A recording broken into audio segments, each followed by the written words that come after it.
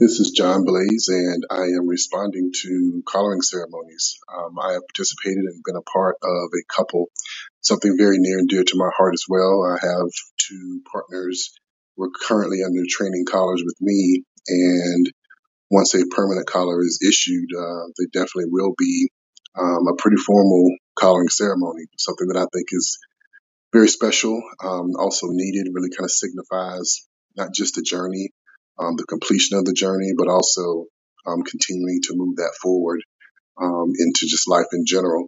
Everyone does it a little differently. I think it really depends on the people involved of what's necessary. I don't believe that there is a right or wrong, but that you're celebrating and sharing kind of that journey with everyone and having that significance of being permanently collared.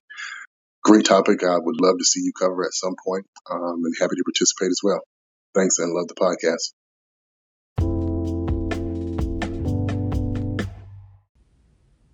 Hi, this is Nookie Notes, and this is the story I share with my pet.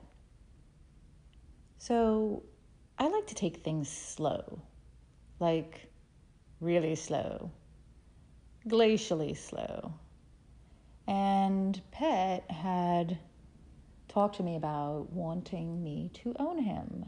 And we were only about 8 months into our relationship, and I thought, oh, whew, that's moving so fast. I mean, we should wait for at least a year, right?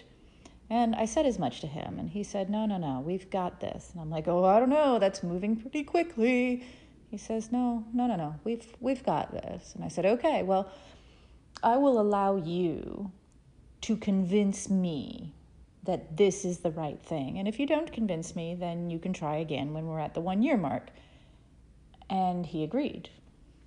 So we set aside an evening for this, and I wasn't quite sure what to expect, although there were some hints and there was some discussion about how this would start off and so on and so forth.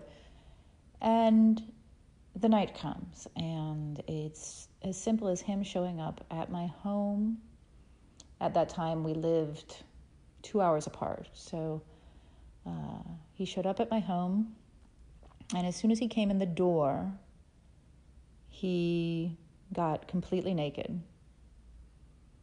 And I sat down and put a pillow between my feet, and he knelt on that pillow and then spent an hour explaining to me how I had already made his life better and how he would make my life better in every way possible if I would consent to own him. Which, even just thinking about it now, I'm getting goosebumps and my heart is getting all of the feels and everything like that. And he was so sure, so full of emotion and rightness, and he spoke all the correct words, and I have no idea what any of them are. I couldn't tell you a single thing that he said, despite the fact that I recorded it and I've listened to it via audio